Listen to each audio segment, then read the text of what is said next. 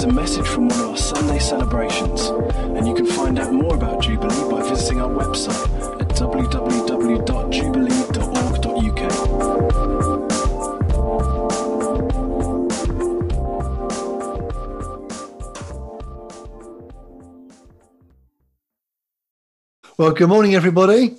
I'm well aware of the time and I'm well aware of the many pages of notes I had. So what I'm going to do is I'm going to split this preach in half, and we're going to cover some of it now and some of it in a couple of weeks or so time, the other side of Easter. So for those of you who are preaching the other side of Easter, that's a little heads up that the rota's going to change slightly, but I'll let you know what it will be. But I don't want to rush it all through. I do believe God's been speaking to me about some things he wants us to look at together. I'm trusting that I'll hopefully do a reasonable job of that. And I think probably the best way to do that is over a couple of weeks. So we come to Nehemiah 6, end of Nehemiah 6 and the beginning of chapter 7. So we'll start reading from Nehemiah 6, verse 14. Remember Tobiah and Sanballat, my God, because of what they have done. Remember also the prophet Noadiah and how she and the rest of the prophets have been trying to intimidate me. So the wall was completed on the 25th of Elul in 52 days. When all our enemies heard about this, all the surrounding nations were afraid and lost their self-confidence because they realised that this work had been done with the help of our God. Also in those days, the nobles of Judah were sending many letters to Tobiah, and replies from Tobiah kept coming to them. For many in Judah were under oath to him, since he was son-in-law to Shechaniah, son of Arah, and his son Jehohanan had married the daughter of Meshullam, son of Berechiah. Moreover, they kept reporting to me his good deeds and then telling him what I said. And Tobiah sent letters to intimidate me. Chapter 7. After the wall had been rebuilt and I had set the doors in place, the gatekeepers, the musicians and the Levites were appointed. I put in charge of Jerusalem my brother Hananiah, along with Hananiah, the commander of the citadel, because he was a man of integrity and feared God more than most people do. I said to them, the gates of Jerusalem are not to be opened until the sun is hot. While the gatekeepers are still on duty, have them shut the doors and bar them. Also appoint residents of Jerusalem as guards, some at their posts and some near their own houses. Now, I'd like some comments on that part of chapter 6. But what I'm going to say about those few verses actually applies to the vast majority of Nehemiah 6. It's a chapter about opposition. Nehemiah encountered opposition to what he was doing. And I guess the sad reality is that whenever you undertake an initiative for the Lord, you're going to experience some opposition from different places, from different quarters. It will come in various forms from different people. Sometimes it's obvious, sometimes it's subtle. But either way, we need to be aware that opposition comes. And for Nehemiah, opposition often came through these characters that we read of, Sanballat, Tobiah, and Geshem. And right from the outset, you may remember back in chapter 2, we know that these guys are not happy about the building of the wall. They're not happy about somebody looking out for the welfare of the Israelites. And now we find them trying to harm Nehemiah, sending messages, trying to distract him, trying to put him off course. I wonder if any of you can relate to that. Anybody been there, ever experienced that sort of thing? Now, for us, opposition can come in all sorts of ways. But we can learn from Nehemiah in terms of how he dealt with it and what he did. Nehemiah knew what he was called to. He knew that God had put in his heart to rebuild the wall. And he was focused on that. And he was determined that he was going to see it through.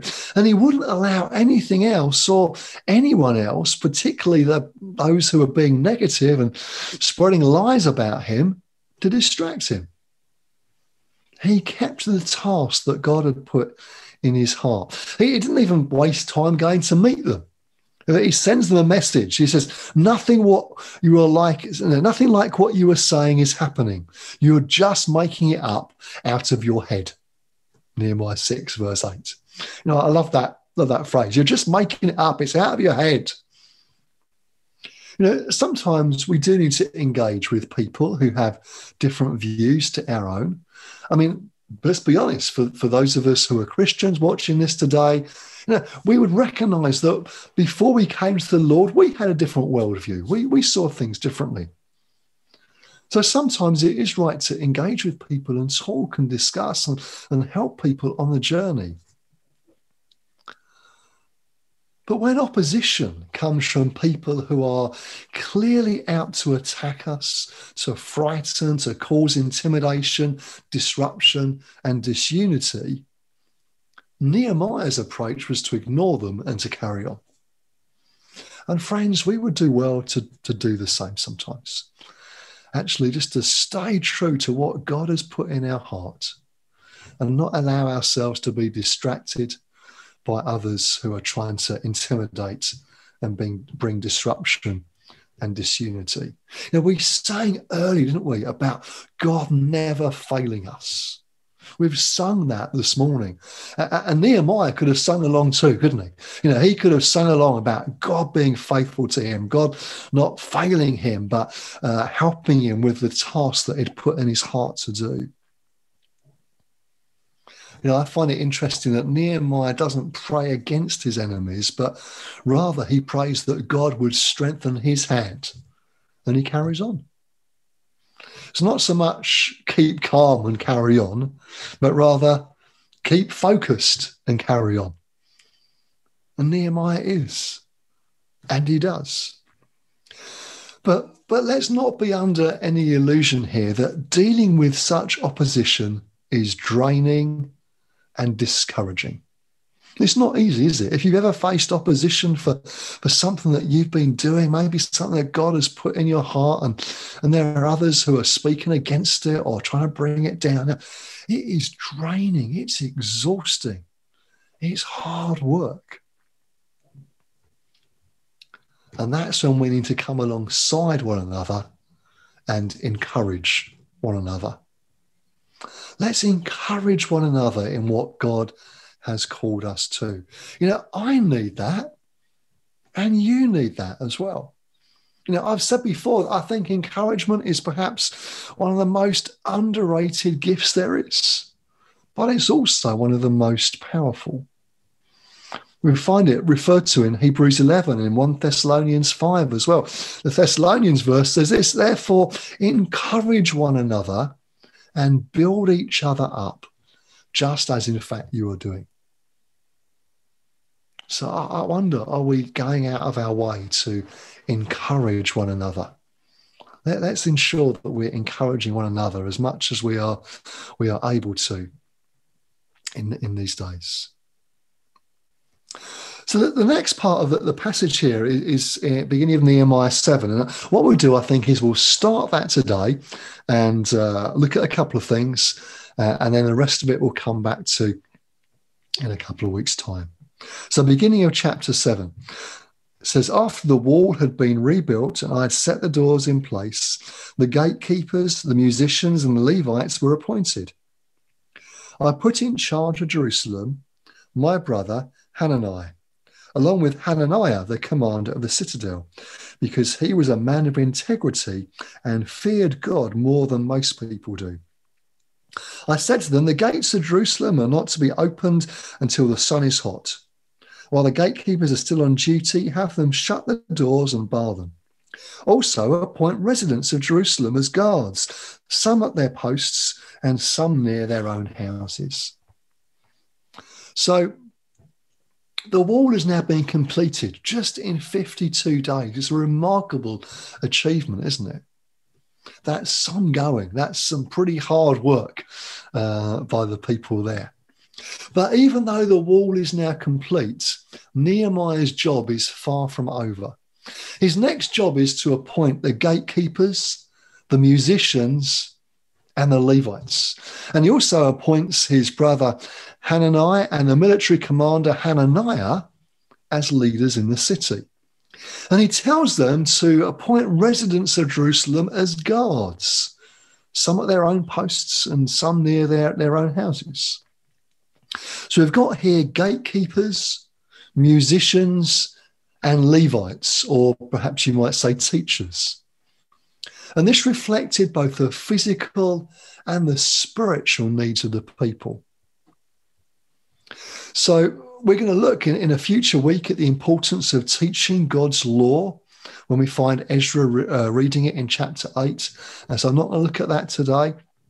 We're also going to look at the appointing of musicians and singers. So that's a subject we'll come back to at a later date as well.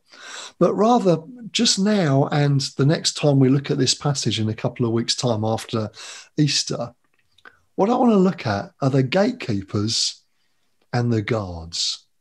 The gatekeepers and the guards. So we're going to come to the guards, or another word is watchmen, next time. But just as we begin to finish for today, let me make some comments about these gatekeepers. And then after Easter, we'll look in a lot more detail about watchmen, because I believe God's got some things for us to learn about that. So let me just make some comments about gatekeepers. In biblical times then, gatekeepers were, as the name indicates, literally keepers of the gate. Those who are responsible for the opening and shutting of the gate. So they would open and shut a city gate. They'd decide who was coming in, who was going out, when and how, and so on and so forth. In more rural locations, in farming communities, the shepherd would have acted as the gatekeeper for the sheep, literally lying down in the gate in order to protect his sheep. He really was a gatekeeper and keeping the sheep safe. But before you think, well, that was fine for city gatekeepers in Nehemiah's time and a few random shepherds maybe, how does that apply to us? Well, today I believe that many of us have a role as gatekeepers. Now, if you have young children, for example, you act as a gatekeeper to their hearts. What goes into them? What do they watch on TV or online? As Tim Challies puts it, we stand between them and the world as a gatekeeper. And it's a crucial role, not to be neglected, and certainly not to be delegated to the TV channels or the social media platforms. It's a responsibility that God has given us as parents. In the church, elders act as gatekeepers, both in terms of keeping watch over the people gathered, but also in terms of doctrine and teaching, deciding what comes in terms of teaching to the church. This gatekeeping actually is an important role. And it's a role that actually God has got for us even today. It might not be literally winding open the city gate or herding the sheep into the pen and lying down in front of them to stop them getting out. But there are ways in which God has called us to be gatekeepers. Like I said, if you've got young children, certainly to them. And it may be other roles that you can think of that God has put you in, where you're acting as like a gatekeeper to maybe your family or your community or others that you live amongst. I want to encourage us to be praying and asking God, where is it and what is it that he's got us in terms of this role as a gatekeeper? How is it for us? Where are our responsibilities, if you like? For the gatekeepers that Nehemiah appointed in chapter 7 here, it's really clear, isn't it? There's the gate. Go keep it. Go look after it. Open it and shut it in the right way. For us in this spiritual sense, I believe for all of us, we need to be praying and asking God, where is it that he's placing us as gatekeepers? And what are the people that he wants us to be keeping safe and secure in his presence as a result of it? Amen? Well, when we come back to this passage in 2 or 3 weeks' time, after Easter now, we're going to look at what it means to be watchmen. And that's really picking up on the phrase guarding, because Nehemiah also, as well as appointing these gatekeepers, he instructed residents of Jerusalem to be appointed as guards. And that's what I want to look at next time we look at this passage. Okay? So why don't I pray, and then I'll hand back to Nick and Beck. So let's pray together. Heavenly Father, we do thank you for these passages in Nehemiah. So much to learn, so much we could take from them. But just these few verses we've looked at today, we pray, oh God, that you would keep us from being distracted from what you've called us to. Help us to encourage one another when we're facing opposition. And Lord, for each of us, I pray you'd speak to us about where you've placed us to be a gatekeeper. What are the situations or the people that you've placed us around and with in a gatekeeping type role? I pray even right now, Lord, as we conclude our time together, just in these moments, as we're just going to wait for a moment and ask that God would speak to each of us. So God, in these few moments of quiet, I pray that you would speak now to us about where it is you're placing us and have placed us as a gatekeeper, and how we're to function in that way. Let's speak now, Holy Spirit.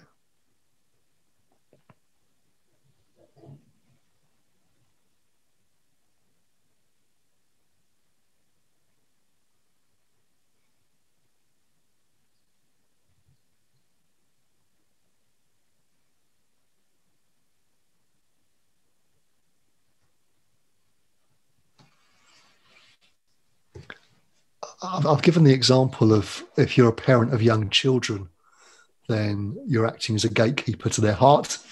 And that's one example. But I just felt God speak to me as we were just before him then, that for some of you, that in a work situation, I believe you're acting as a gatekeeper to your team to protect them from discouragement, to protect them from negative voices that would cause them to be depressed about what they're doing or put off course about their particular task. And so I do feel for some of you in a work situation that God has put you there to act as like a gatekeeper to some of those around you, maybe those that you lead, that you're responsible for, or perhaps the team that you're part of. And by you being there, you're protecting them. You're acting as a gatekeeper to protect them from some of the things that they don't need to know. They don't need to hear. They don't need to be put off course by. And so for some of you, I do believe this applies in a work situation as much as a family situation, as we've talked about. So God, I pray you'd speak to us, help us to act for you in every situation, be it at home, at work, with friends and family, with neighbours. Lord, be with us, please, in these coming days and this week as we seek to live for you and serve you. We ask it in Jesus' name. Amen. Amen.